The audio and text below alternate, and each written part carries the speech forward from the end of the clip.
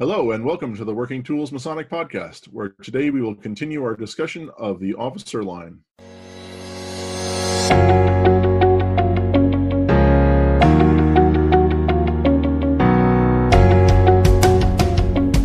Ladies and gentlemen, brethren all, welcome to the Working Tools Podcast, a casual conversation around Freemasonry. First, it's important to note that our opinions and thoughts are our own and do not reflect those of our Grand Lodge or respective craft or concordant bodies. Please connect with us and ask questions, either here on YouTube or on our Facebook page. We'd also appreciate a thumbs up and especially any comments on our videos.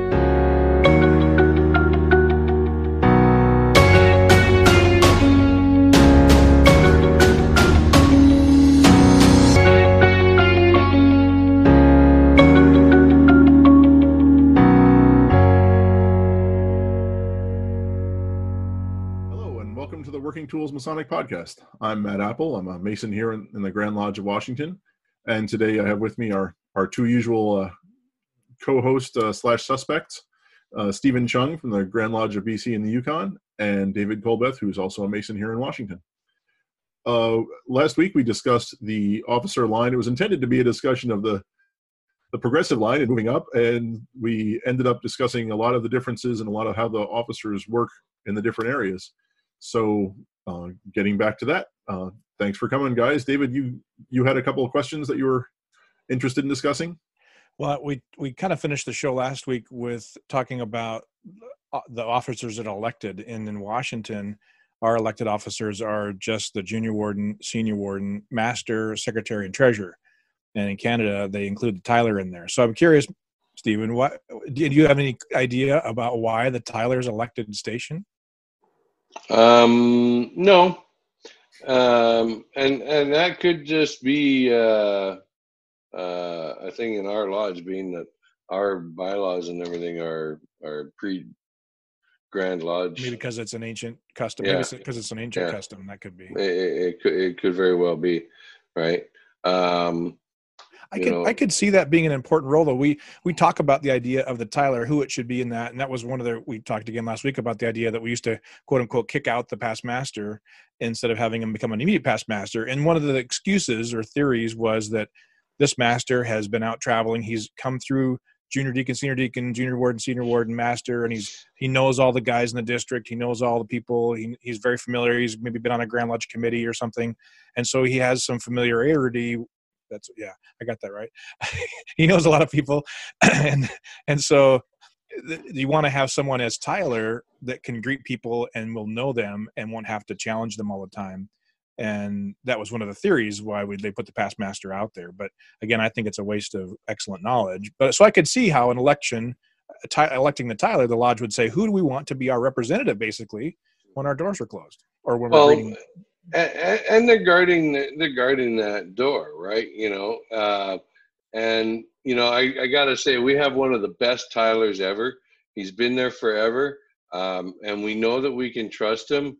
One time, the Grand Master was in town and decided he was going to visit our lodge unannounced, and he came up the stairs without a dues card, and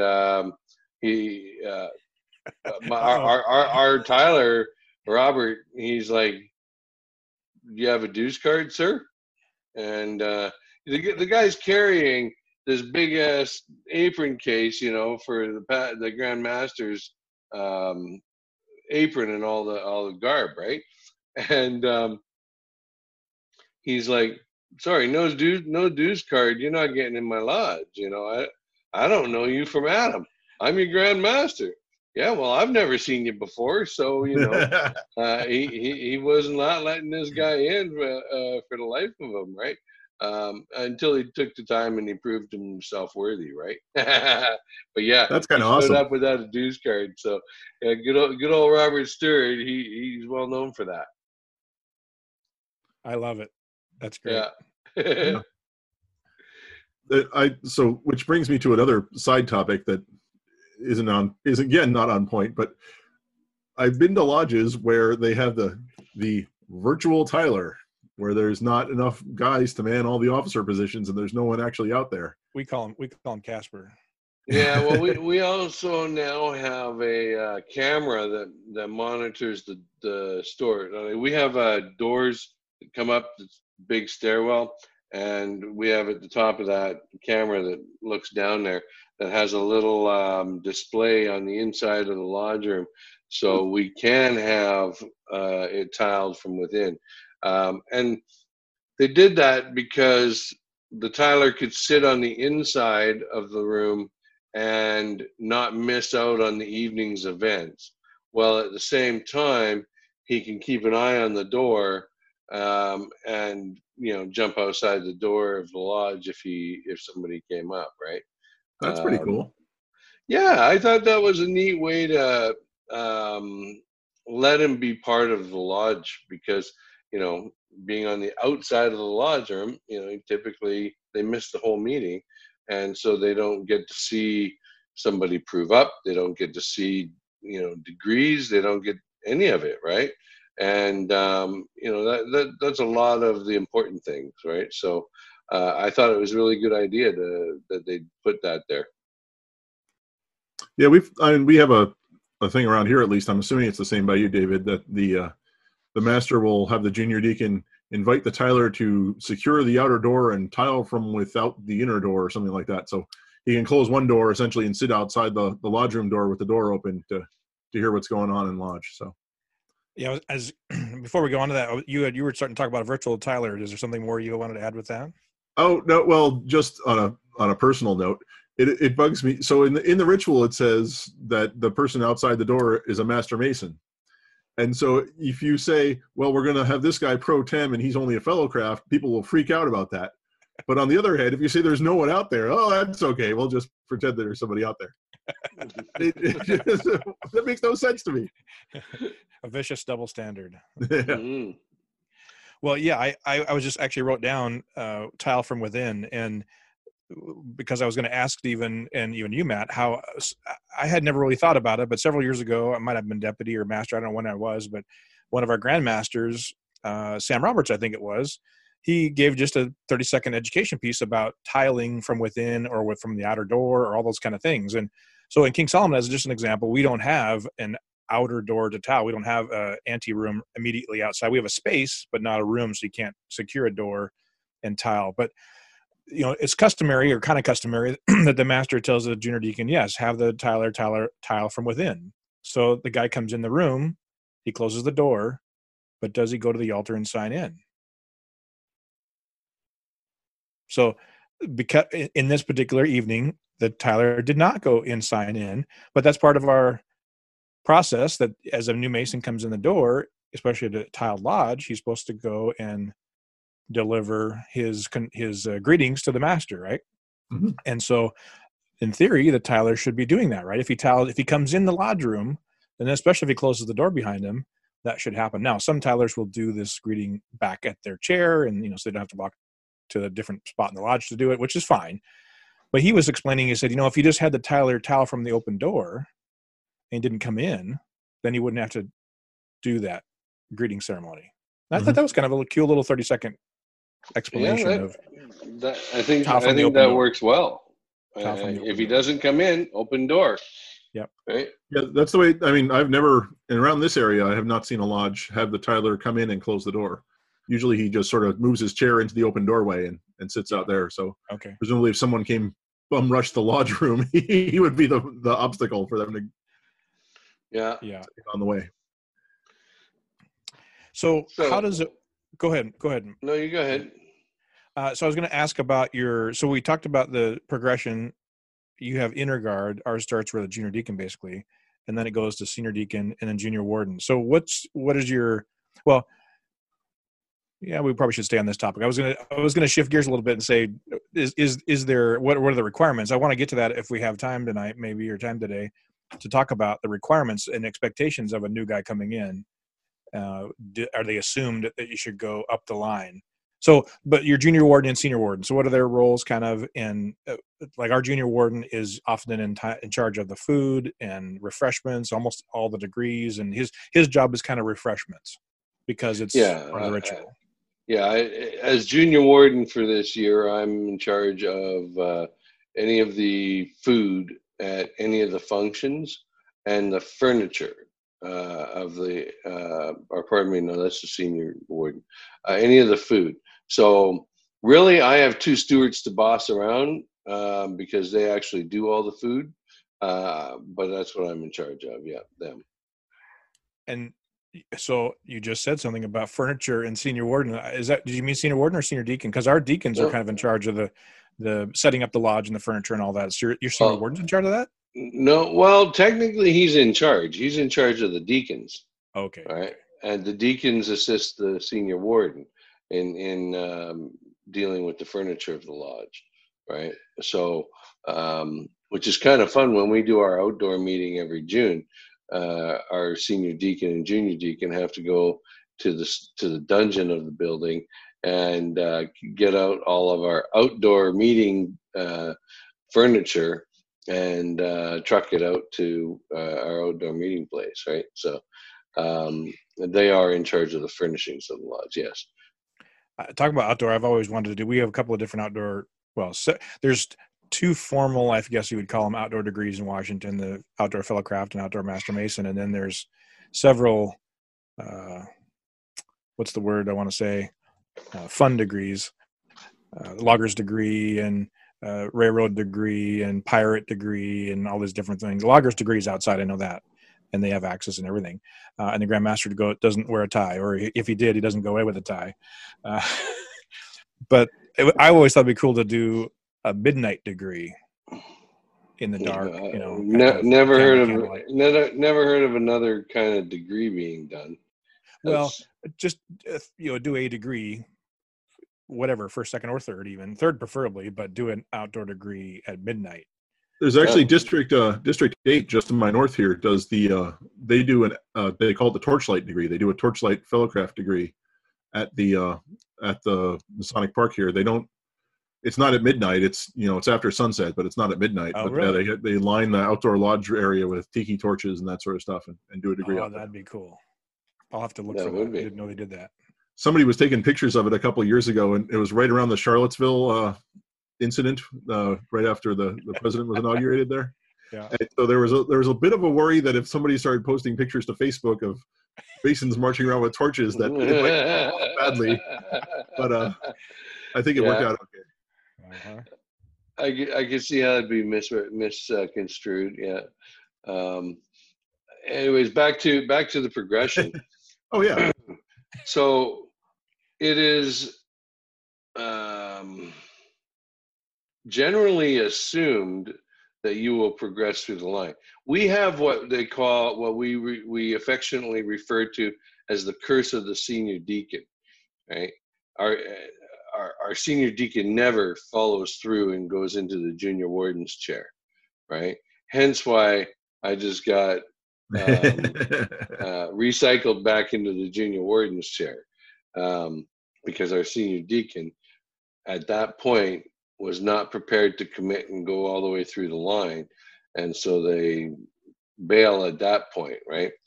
Really, they should know that before they go into being a junior deacon, that they're prepared to follow all the way through. But quite often they have great intentions, but then by the time they're halfway through their year as senior deacon, they either get moved away for work, or they are too busy and can't do the job and don't commit and don't want to let the lodge down, so they just as soon jump out of the line. But it's such an important role. There's so many lessons learned in the performance of that role that having somebody skip it and go from junior deacon to junior warden is not a good idea. Yeah. All right. It's happened in the past, and there's always a heavy discussion when it happens every year, right? Because it leaves us stuck for who can go into that chair, right? Or who can go into the junior warden's chair, and it's a consistent problem. But that's where a guy can get comfortable to say I'm out, right? So I guess it's assumed that you're going to progress all the way through, but it doesn't always happen. Now, back in the day, I was actually having this conversation with one of the older lodge brothers from my lodge that's, I think, 5 years longer than myself in membership. I'm 20, he's 25 years. He says, back when he first joined, there was so many guys in lodge that there were reasons to have elections for each of the junior warden, senior warden, and worshipful master. And you did not automatically go from junior warden to senior warden and into the worshipful master's chair. You actually had to run in an election and I guess compete against another brother for that position, right? So do you not have to hold an election for someone to progress from junior warden to senior warden? We still hold the election for it, but more often than not, it's by acclamation, right? We're required in our code to do it by secret ballot. So we had to replace our senior warden, so we just had an election for him. So I made the ballots, and it had one guy's name on it, and then other. So if you wanted to write someone else in, you could, but we have to hold a secret ballot election. Yeah, we've got it so that our secretary can cast a ballot on mass. Really? Right. Yeah. The only time that's not the case is when there's more than one person letting their name stand for a position. So it was actually our bylaws were amended to allow that. So your bylaws could be, so your constitution doesn't have that in there. No. Well, no. It must not. If your bylaws are allowed to be different or control that, I guess now that I think about it, is that absolutely in our code, man? I guess it is. Technically, balloting is in our code, but the secret ballot for officers is definitely in the code. Yeah. Mm-hmm. The process for it, the mechanism or the procedures is not. That's a ancillary document in our lodge officers handbook, which is kind of interesting, but it's not codified how you have to ballot, but just that you have to. Right. And yeah, it was quite the interesting thing to note, because like when I went to Cuba, for example, I went back to visit the same lodge I've visited before. Many guys will go back and they'll try and visit a different lodge, but I wanted to go back and see the guys that I met the first time around. And so it was 2 years later, and it was the same worshipful master. I'm like, what's going on here? How come the same guy? Like, don't they change every year, right?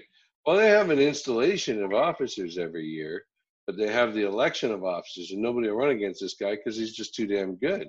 He got all the memory work down. He just does a fantastic job. Nobody wants to run against the guy because, I guess big shoes to fill, and it's not just because the guy stood 6'5" and was like big shoes, right? Big shoes to fill with that guy, because he ran the meeting perfect. And the cool part is, even though it was in Spanish, right? I understood it because they followed the same ancient work that I do, so I could follow along and knew exactly what was going on at each as he's going through the ritual work, right? So that was kind of cool. Yeah. Right? But yeah, they. I don't know. Somebody else was telling me, and I can't remember where it was, but that they also have so many members that it's an actual election, and there's usually 2 or 3 people that are letting their names run for each of the senior officers' chairs. Wow. Right. So that really means that just because you do your time as a junior warden, you're not necessarily going to the senior warden's chair, right? But it also means, because our rules to let your name stand for worshipful master is that you must have held the chair of a warden before. So it could be a junior or senior warden's chair, right? You don't have to hold both chairs and go progress through to become a worshipful master. Since you're talking about that, it's interesting. I hadn't realized in our code or constitutions that it is. We talk about things that are missing from our code as being the code is silent in those areas. As an example, there doesn't appear to be code for a person to run for senior warden or grand senior warden or deputy grand master or grand master. The only thing in the code talks about running for junior grand warden. Putting in your name for junior grand warden is a pretty much silent on any other position. So it's assumed that you're not going to skip the line. You're going to go right, just a junior warden. Yeah, well, So Stephen, how often, so given that it is assumed that deacon becomes warden, so let's say, how often is that interrupted? You said your senior deacon frequently does not end up moving forward just out of bad luck, if nothing else. Does your junior warden pretty much 100% of the time end up being master, or does that get disrupted often? Or our junior warden typically does go through and sit as master, right? But we only we have a lot fewer members, and so we really hope that once they do go into the line, that they do progress through. But we're always caught every year with the curse of the senior deacon. So I don't know why we don't just plan it that way. Yeah, I've actually only seen it once since I've been a Mason, that there was a contested election for any of those positions. And it was actually just this year that there were two people running for senior warden in one of the lodges in my district. Or for junior warden. And it was actually kind of cool to see an election that mattered. It wasn't just, circle the name of the page kind of thing. It was there were two different options. And so did they let them campaign, or did they get to have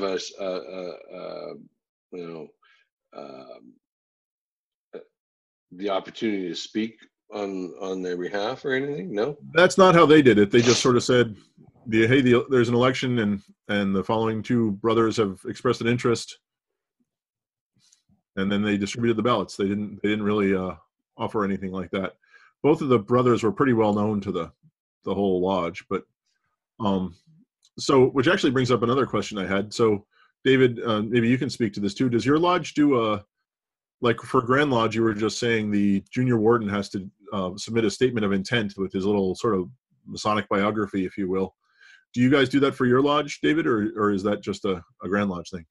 No, if we get a name 5 minutes before the lodge starts, I think that's probably about as far out of a statement or a declaration of that we get. But yeah, I think in some areas, even though the lodge's operations aren't codified, a lot of times it follows the Grand Lodge process.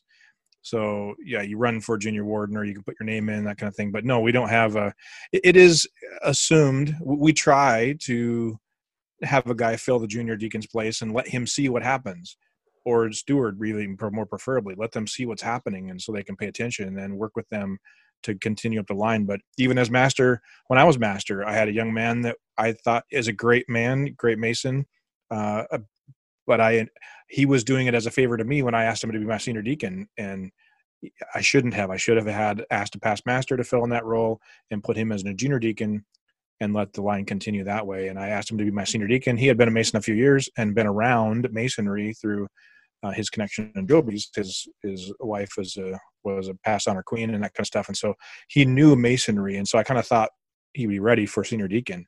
And unfortunately, we have a lot of grumpy past masters, and they rubbed it in the wrong way. And he said, "I'm done." And I look at it as being my fault completely and not his at all. And so, and unfortunately, even more so, he became kind of turned off on Masonry. And so he's still a great man, still a good Mason. He just isn't involved. And again, I feel pretty bad about that even to this day, but it does require some conversation. And so we're trying to do that this year. We had our senior warden a couple of years ago, Skip, he had to move. And so And then we had a guy that couldn't continue. And so we had to reorganize. We had to have a series of past masters fill the chairs for a year. And as masters, fill the master's station. We had a different master every month. And that kind of stalled the line. And then we had a couple of past masters coming through the line. I'm senior deacon. We have a past master as junior warden, and then 2 new guys. And then we have three new guys behind us.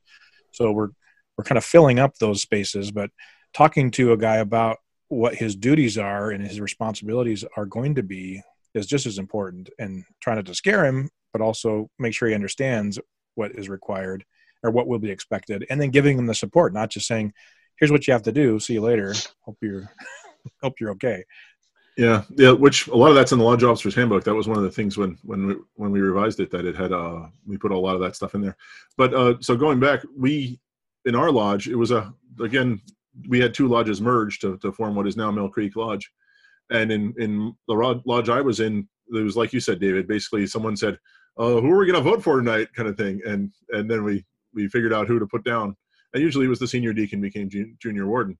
But the lodge we merged with, Genesis Lodge, they had a tradition of doing letters of intent. So if the elections are going to be in November, at the October meeting, you're supposed to submit your letter of intent if you want to be elected to any of the 5 elected positions. And then the secretary reads off those letters of intent at the October, or at the meeting before the election. And it's not to say that you can't elect somebody else, but those are the names that go on the ballot that someone can just circle. I love that idea. I just wrote that down. I love that. That makes it even more formal. I mean, DMLA requires that too, if you want to have letter of intent for running for office. So that's great. I like the idea. I think it would be deterrent from some of these guys putting themselves forward if they think they had to put a letter of intent. Oh man, I got to do something else to go through. Well, I mean, mine every year is like 2 sentences. I very worship Brother Matthew Apple, intend to run for the position of Secretary of Mill Creek Lodge. Boom, I'm done. But Okay. We've had guys who have written, just since I've been secretary for the last 2 years, we've had guys who've written like a full page. This is what I plan to do, and this is how I would like to see things run, and that sort of stuff. And it's pretty interesting to see. That's a great example, because in a great example, DMLA, we had a young man running for junior counselor, and the session before, the term before, he had written a nice long letter, beautifully done, and then he didn't get elected. But the next season, he just assumed he was going to be the only one, and so he wrote basically the 2-line sentence. But the other kid that stepped up wrote a whole page, and so when they read the 2 letters of intent, even though the one guy was probably more qualified, the brand new guy that wrote the long letter was the one that got elected. Yep. Well, like in our Grand Lodge, when they go to the junior Grand Warden, they have like full page bios in the communication on each of them. Right?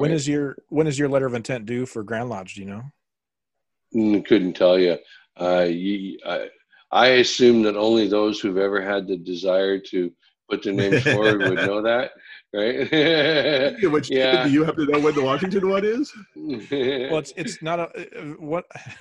To my defense, the only reason I actually know it is because on Labor Day weekend, it was August 30th or 31st, I was camping, and Grandmaster Jim Mendoza, past Grandmaster Jim Mendoza, who we've had on the show many times, who's been an amazing mentor to me. If he happens to see this thing or hear this, thank you, Jim Mendoza. He messaged me and said, "Hey, aren't you putting your name in for the Washington Masonic Charities had a new role for trustee, and it was going to be elected from the body, and was a brand new thing, and nobody knew about it really." And so he said, "Aren't you going to put your name in for the trustees?" I said, "Yeah, I mean, I'm going to, most worshipful."